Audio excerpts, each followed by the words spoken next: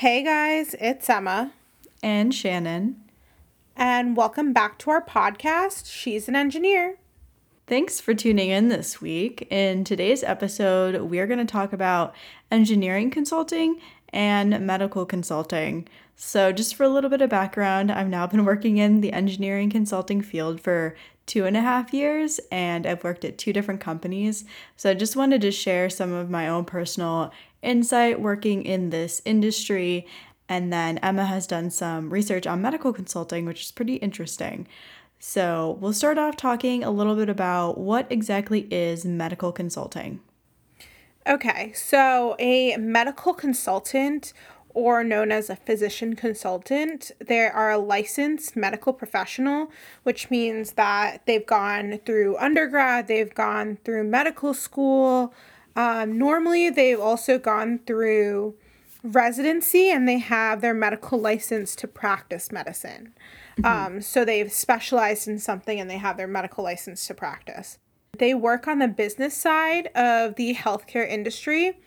So, unlike a traditional physician, they don't work directly with patients like you would think of in a normal, like, doctor patient setting where, like, you go to the doctor and they, like, ask you questions, when you have, like, a problem. So the physician consultants actually focus on the industry client relationship rather than a patient doctor relationship. And it can involve like many things, like the role varies dependent on where in the industry you are, what kind of company you work for, and if you're part-time versus full-time and what kind of projects you're working on. Generally, their job is to improve the relations and daily operations of hospitals and medical staff. They can work as an employee of a consulting firm, like you do, Shannon, or as an independent contractor. And some of them practice medicine and see patients while also working on the side as a consultant. So it can be like a part-time job, like moonlighting gig type of thing. Yeah. And the goal of it depends on who they work for. So sometimes the goal might be to improve the function of the business. And in some others, it might be to improve the quality of care for patients. So they might work on, QI projects. And sometimes it might be to improve the working environment for other physicians in like a particular hospital or medical practice, like working on wellness or just like how to improve physician duty hours, things like that. And generally, this entails being hired by a company to consult on a specific project that utilizes your expertise. So you might advise a startup, you might help implement a new electronic medical or electronic health record at a hospital, or you might advise the electronic health record company on their software.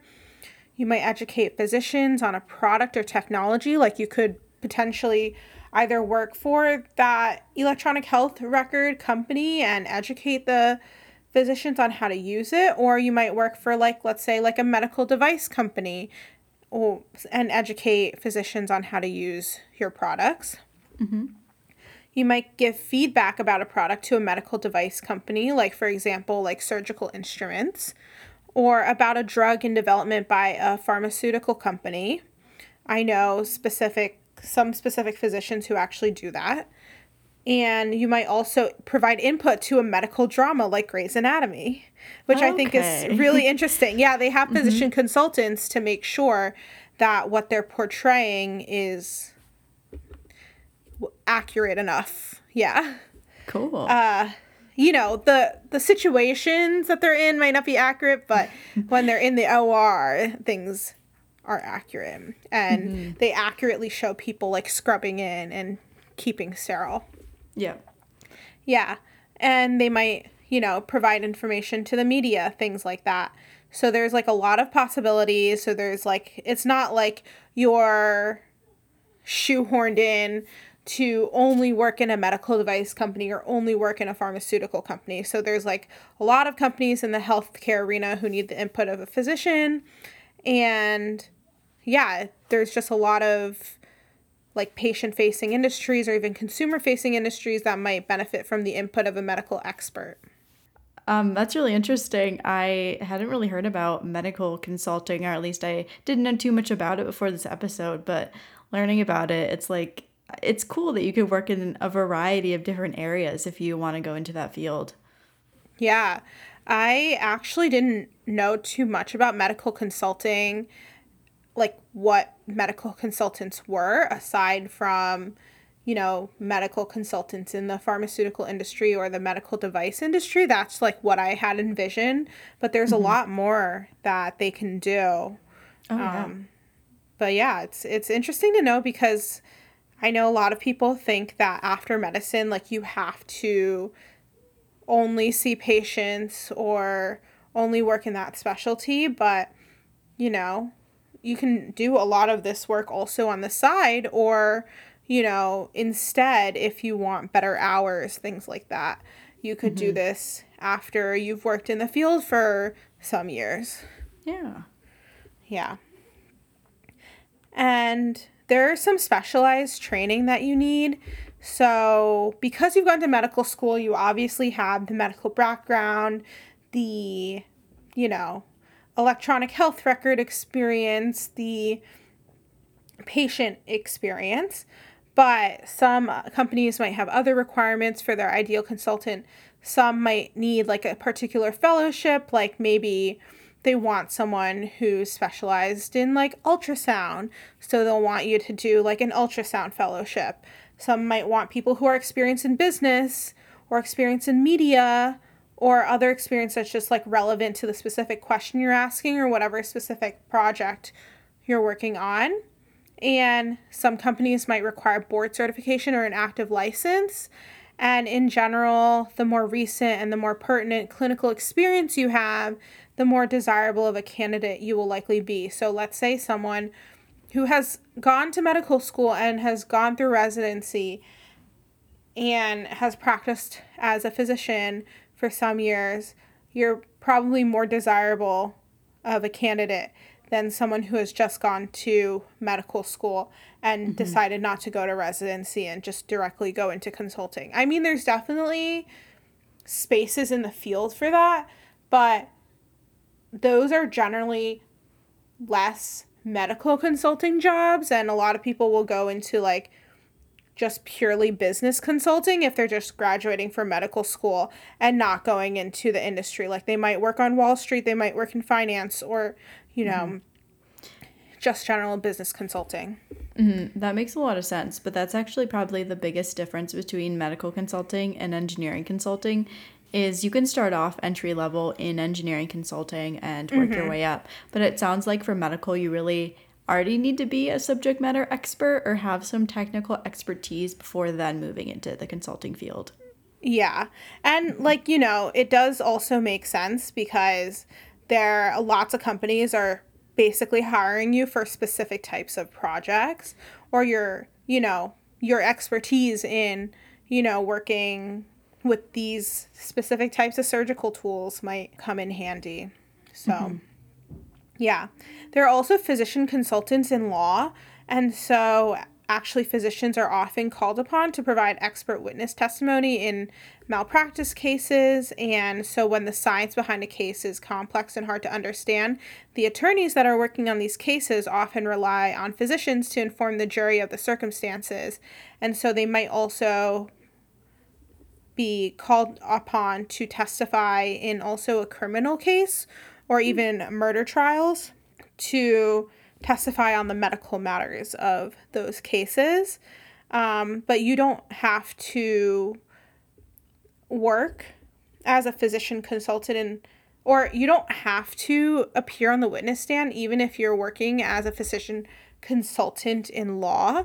So you might also, work in the pretrial phase if that's like something that you're not comfortable with, if you don't want to appear on the witness stand or address a jury. But I think it would be more helpful to the lawyers if you were to do so because it obviously looks better if you have like a subject matter expert directly in the trial or directly addressing your audience rather than you're saying that this is like something that a subject matter expert told you. Yeah. And then they often hire physicians to simply define injuries and illnesses, and they provide general medical or like mental health information, and that's like common in preparation for trials. They'll utilize physicians in declaring someone like unfit for trial, for example. So you can also do this like on the side in addition to like your normal practice. I don't know if any physicians just do this primarily, because I would imagine you also need like recent medical experience or recent patient interaction experience to be able to do this job properly. Although just knowing the anatomy and just like knowing like medicine definitely does help for these things. And then there are other places that also hire physician consultants, like the federal government. The Social Security Administration will sometimes hire medical consultants to evaluate disability claims. And then other agencies like the FDA, they rely on consultants to provide testimony when they're considering approval for new medications. And then, as we talked about earlier, medical device companies also provide consulting opportunities for physicians. They hire consultants to provide advice on new products or to assess liability issues for the company. And yeah, just like working as a physician consultant is a good way to combine your love of medicine with another area of interest or expertise. Like, for example, because I worked in bioengineering and I worked in medical devices, and I'm also going to work as a physician, like that might be something to be interested in the future, because I have both of those experiences. Yes. Yeah. And then what are the qualifications that you need to be a medical consultant? So as we said before, you need to be board certified and licensed to practice medicine in your state. And like we said before, some medical students also choose to skip residency and go straight into consulting after obtaining their MD. It would make them like a medical business consultant, but not a true physician consultant, because you need to be licensed as a physician to be a physician consultant. But that definitely is a road people can take if they truly do not want to go into patient care. But to be a physician consultant, it's important to have clinical care experience. And so it might also be important to have training in a unique specialty like emergency medicine, internal medicine, surgery, radiology, things like that. And the more specialized training experience you have, the easier it will be for you to consult in your specific specialty, your specific niche. There are lots of consultants that also need experience in healthcare policy and healthcare financing. So like you might be tasked with helping a hospital improve their billing practices. And so you'll need to know the ins and outs of how the current financing structure works. So those are more of like the business sides of things. And you'll also need to know how to gather and analyze data to, gather data maybe for QI projects, things like that. And you'll need to know how to, just like work with other members of the hospital staff.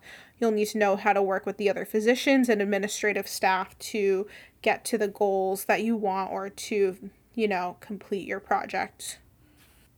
That's basically it.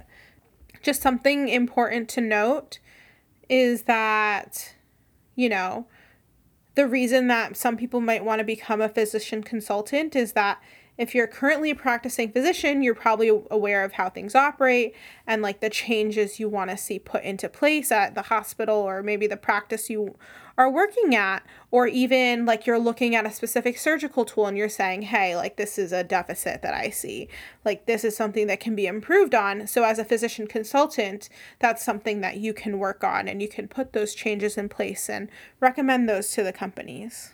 Well, that's awesome. Yeah, that's better for you, and it's better for your patients as well. Nice. Okay. Well, I feel like I learned a lot from that. transitioning over to engineering consulting. So, formally, consulting engineers offer professional engineering services and expertise to both public and private organizations. They work on short-term projects for different companies rather than being employed in-house.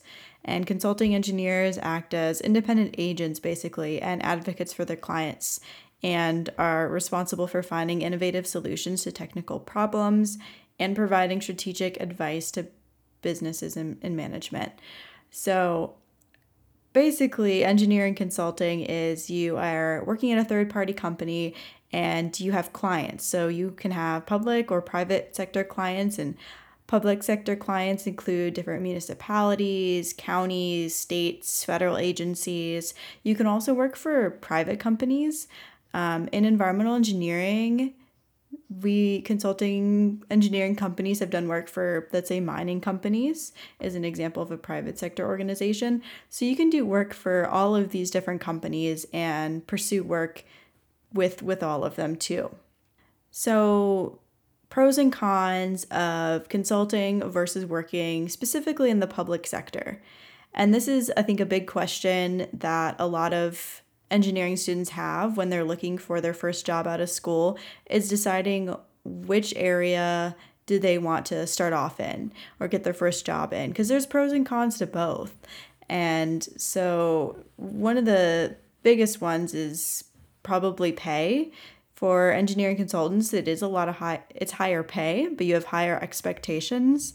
But with that higher pay, you actually have lower benefits, or your benefits aren't as good as if you were to work in the public sector, which has really good retirement 401ks and better benefits. So that's something to consider. I also want to note that if you start off in consulting or on the private side, you can always go public too.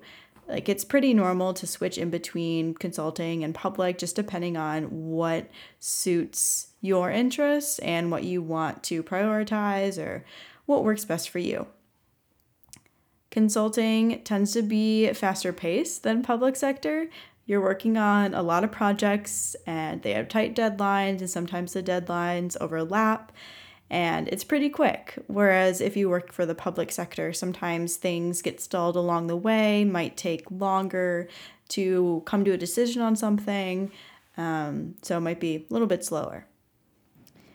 For consultants, I would say they tend to have more flexible work schedules, and you can work from a variety of locations. And what I mean by that is basically you need to be available when your clients are available, and as long as you get your work in around that time, then that's fine. Whereas if you work for a city, let's say, you have to probably go in every day and work 8 to 5, so work like a regular work hours. And then for consulting, if you work for a bigger consulting company, you could probably move around offices if you wanted to, or you might have more flexibility when it comes to working from home or hybrid schedules than when it comes to a public entity. So the biggest transition for me, or the biggest learning curve for me going into engineering consulting, is understanding that you're doing work for your clients, and although it's your project, in the end, your client, you have a contract to give this project to the client so then they can then build it, or however it is, but you're doing work for someone else. So you don't necessarily own all of the pieces to a project. You can, but sometimes you're just doing a small piece in a larger project. And another thing is understanding the importance of communication with clients, and different clients have different styles of communication, and just improving your verbal and written communication skills to make sure that you are conveying your design properly and accurately to clients. And then working for different clients, I think it's to be expected that there might be unexpected changes on a project, or different items or different things that might stall a project for months on end. So it's really like a lot of your project timeline is dependent on the client, so you have to cater your schedule around them. And if there's any holdups on their side, then it affects you too. So kind of being a lot more flexible in your schedule and I guess the project itself. And then going along with working for clients as a consultant, you work on multiple projects with multiple clients at one time versus if you're just working for the state or the EPA or a city where you're working maybe on a few projects at one time, but they're all related or they're at least all for the same company. And as a consultant, this gives you the ability to work on a variety of projects, and you can work on projects potentially across the country or across the region that specifically for me, like doing stormwater projects, I've worked on projects in Idaho and Washington and Oregon, and learning about each of the state's different stormwater design standards has been interesting, but also can be tricky because every state, every city has different specifications, standards. So you need to make sure that you are catering each of the projects to the specific client. It's not exactly copy paste from one client to the other, but it gives you the variety to learn a lot more and learn how projects differ across different cities and states in the country. And then with that, you get to specialize in a specific project area. So if you really like one particular project, you can work on a lot of projects, a lot of those types of projects just for all of the different clients. Whereas I think in a public sector, you might have different types of things that you're working on, different tasks that you're working on to help the city. But in consulting, if you want to be a subject matter expert, you can pretty much do that and then act as this expert to all of your clients and propose different innovative solutions or help them with their design challenges. And then I know a lot of people in engineering consulting talk about, do engineering consultants work overtime? Is it higher stress compared to the public agencies? And it really depends. I think if you want to work overtime in engineering consulting, you can. Depending on the firm, I don't think you probably required at any firm, but some firms do have different expectations for you. And I think you learn a lot about time management and engineering consulting working on all these different projects. So it's not a requirement to work over your 40 hours. I think you can if you want to. And hopefully that is not forced upon anyone to work over 40 hours. So for overtime, do you get paid overtime? Can you bill time and a half to the project?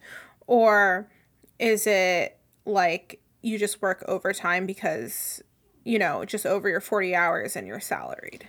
That is a good question because it is very dependent. Whatever firm you work on, it does it differently.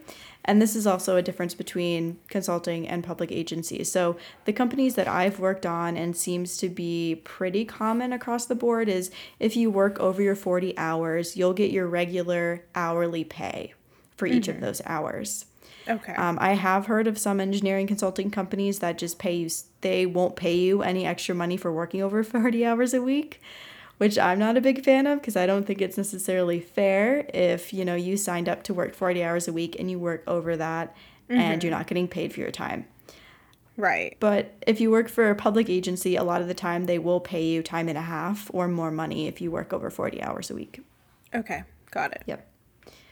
And then getting into utilization rate and billable work. So billable work and utilization rate, these are terms that are used in engineering consulting.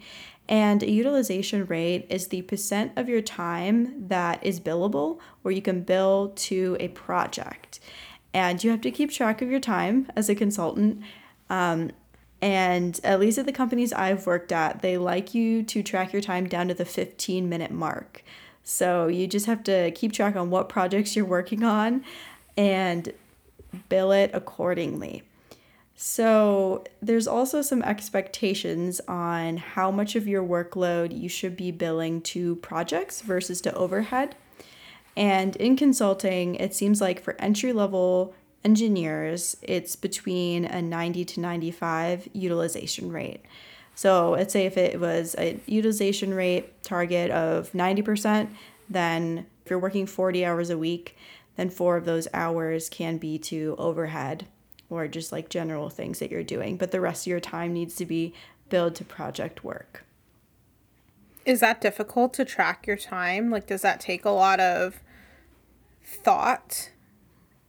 It does. And I think you just have to get used to, so I've done it a few different ways. I've done it in just like a notepad or OneNote, Microsoft OneNote, where you're tracking it. Every time you switch a project, I'll just note the time that I switch the project and like when I start the other project.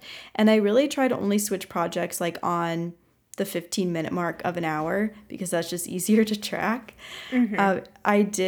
So unfortunately I had an IT issue and had to get a new computer, but I've created I used to have an Excel spreadsheet where you could just more easily track it. Like you didn't have to add up hours each day. You just had to put in what projects you're working on in different time slots. So it does take time away from your work to track this. And it sometimes is a headache too, because at least at the company I work at, if you don't put your hours in for each day, the next day, you'll get emails every 2 hours. It says please enter your hours. And they'll just keep sending you emails. So it's very crucial to track your time, even though it's quite tedious. Got it. Yes. And then I just wanted to touch on the project process. And I know we've talked about this in different episodes in the past, but for projects as an engineering consultant, you can get projects a few different ways. Two of the most common ways are either one, getting a project directly from the client, and this is called sole sourced, where the client reaches out to you. And a lot of the times for sole source projects, the total budget of the project needs to be under a certain amount of money. Let's say $100,000 or $150,000. So if it's under that amount of money, sometimes clients are allowed to just seek out one engineering company that they've worked with in the past and they like their work and ask them to do that work for them. The other common way to get a project is a client will open up a request for a proposal or a request for qualifications, RFP, RFQs, and they'll send it out to a few different engineering companies and ask them to put a proposal together. And the proposal is basically descriptions of everyone on your team and any projects that your company has worked on that are similar. And the expectations for how long the proposal should be and what exactly it includes, it's really up to the client. So the client will give those details and your company will put together a proposal and send that over to the client. From there, you may be selected directly from the proposal process, or you might have to interview. So a lot of the times the clients will narrow it down to top 2 or 3 engineering consulting companies that they're interested in, and then have a formal interview process with the project team. So let's say once you're selected for a particular project, what happens next? As an engineering consultant, you develop a scope of work. And this is really important because it just details everything that you're going to work on for the client. And it also has different assumptions in there that say who's doing what the client is going to provide, what information, background information, etc., versus what the consultant is going to provide. And also has assumption of different hours that are going to be billed to the project, and then deliverables. If there's 30% design, 60% design, and exactly the breakdown of those deliverables, and sometimes due date too. You'll often put together a schedule. So the client will put together the scope of work, the consultant will put together the scope of work, send it to the client, and then there'll be contract negotiations. If the client has any questions or concerns on the scope of work, it may be changed to just come to that negotiated price and schedule. And then once you receive the signed contract from the client, you can start executing the work. And the length of work, type of work really depends on what project you're working on and the client.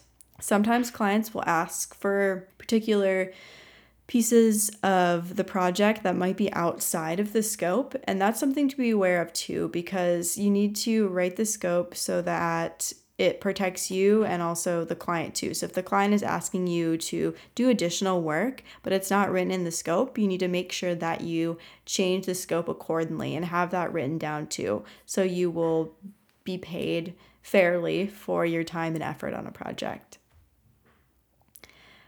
And then along with that, there's a lot of project management pieces that I'm not really going to get into, but you have to submit invoices to the client so they can pay, make sure deliverables are turned in on time, and you'll eventually go through project closeout.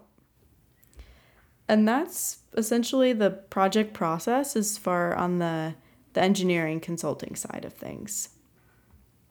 That was really interesting. I didn't actually know about all of this. I knew about some of this because one of my friend's moms in like middle school and high school, she worked as a civil engineer in like one of the towns that are nearby, and she described to me about how they like bid for projects or how they get companies to bid for projects. But I didn't know all the pieces behind it. So yes, and I'm certainly learning a lot more about that process.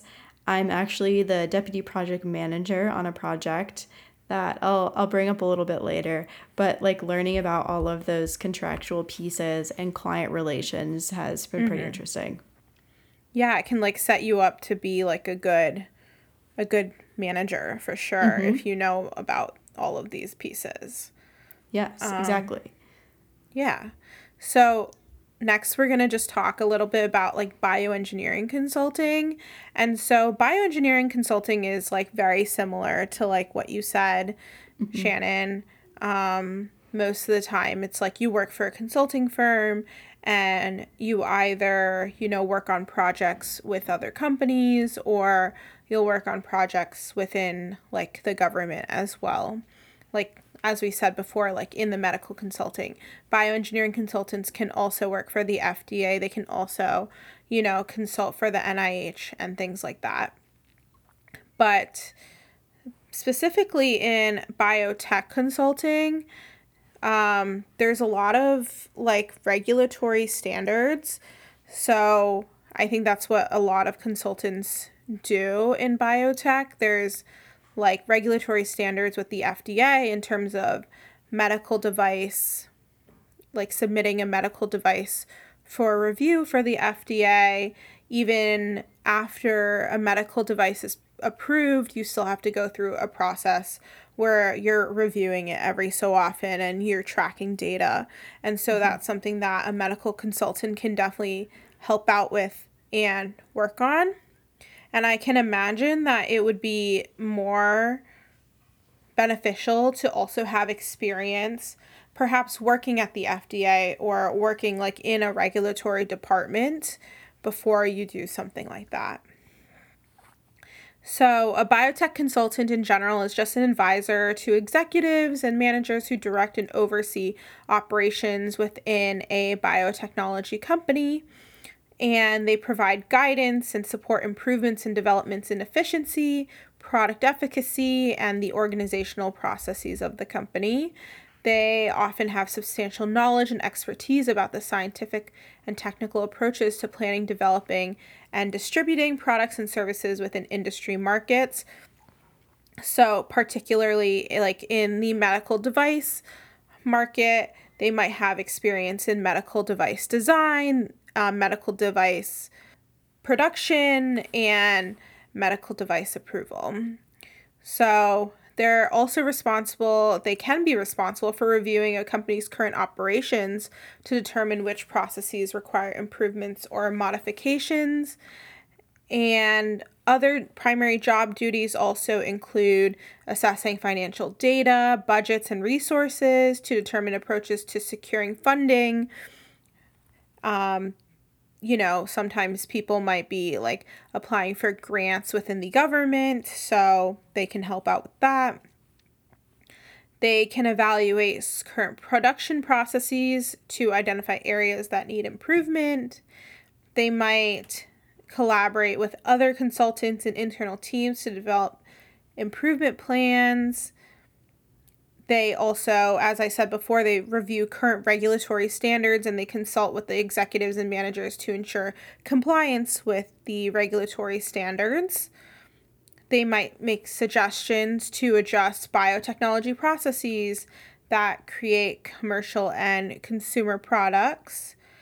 And they also might assist managers in making decisions about projects. They might assist in making decisions about production schedules, budgets, resources, and like staffing needs. And so these are all like general, also engineering consulting job descriptions. I think just like biotechnology in general is, I think, more of the expertise on the regulatory processes and just like medical device and drug development. That sort of thing is just the more specialized part of bioengineering consulting. Yes, I can see a lot of overlap with the civil and environmental engineering field too, like you said. Like you can work for regulatory agencies and maybe be more on the permitting side of things. I did a lot of permitting at my first job. You can also work in planning or you can work in design. And really in engineering consulting, like across all boards or all different fields of engineering, you can work on anything you're interested in. Kind of just need to find that niche and need to know what company that you're looking for too, because some companies focus in on different areas. Exactly. And then in like for general career paths in engineering consulting, there's really three main paths. You can go down the technical path and really become a subject matter expert in a particular area and just staying more technically minded most of your career. You can go down the project management path, and sometimes you'll start in technical and then move to one of these other areas. But yeah, manage different projects on large scale, small scale, doing more of the scope of work, budgeting, and scheduling. And then lastly, you can go down the client services path.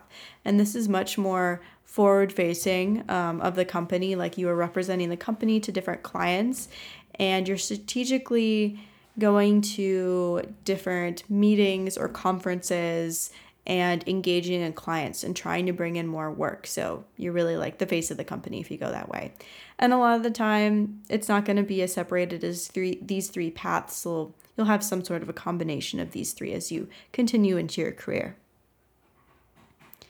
And then lastly, I have a few different pieces of general advice for people going into engineering consulting that I've learned over the past 2.5 years that I think is really important. And the first one, although this is very specific, when you are given a task, you need to make sure that you ask whoever is giving you that task or the project manager about where to bill your time. So you have a different project number for each of your different projects. So make sure you know where to bill your time, project number, task number, what the schedule is, and budget. So how many hours can you spend on this project? Because budgeting is very crucial, so you want to make sure you're sticking to the original budget and schedule.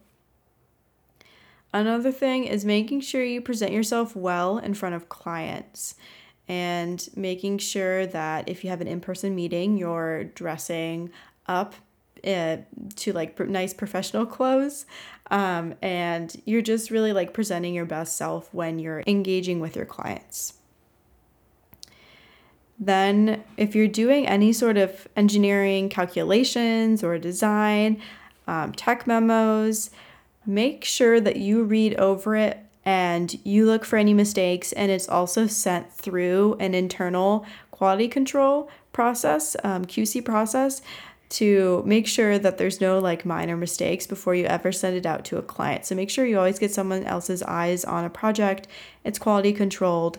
And then if something you send to a client is a draft version, you always have to write draft in like big, bold red letters on each sheet of the page or the document, because you don't want that to get passed to the wrong person and someone thinks it's final. So either write draft or not for construction if it's not finalized and you're sending it to the client.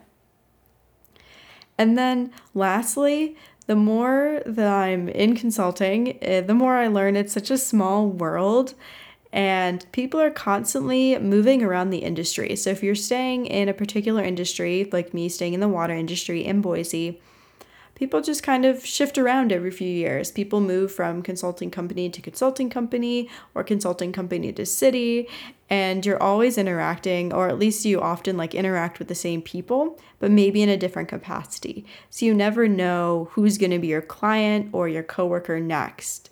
And funny enough, sometimes things come back around too. You never know what project you worked on in the past might come back up in your present, aka stormwater sampling.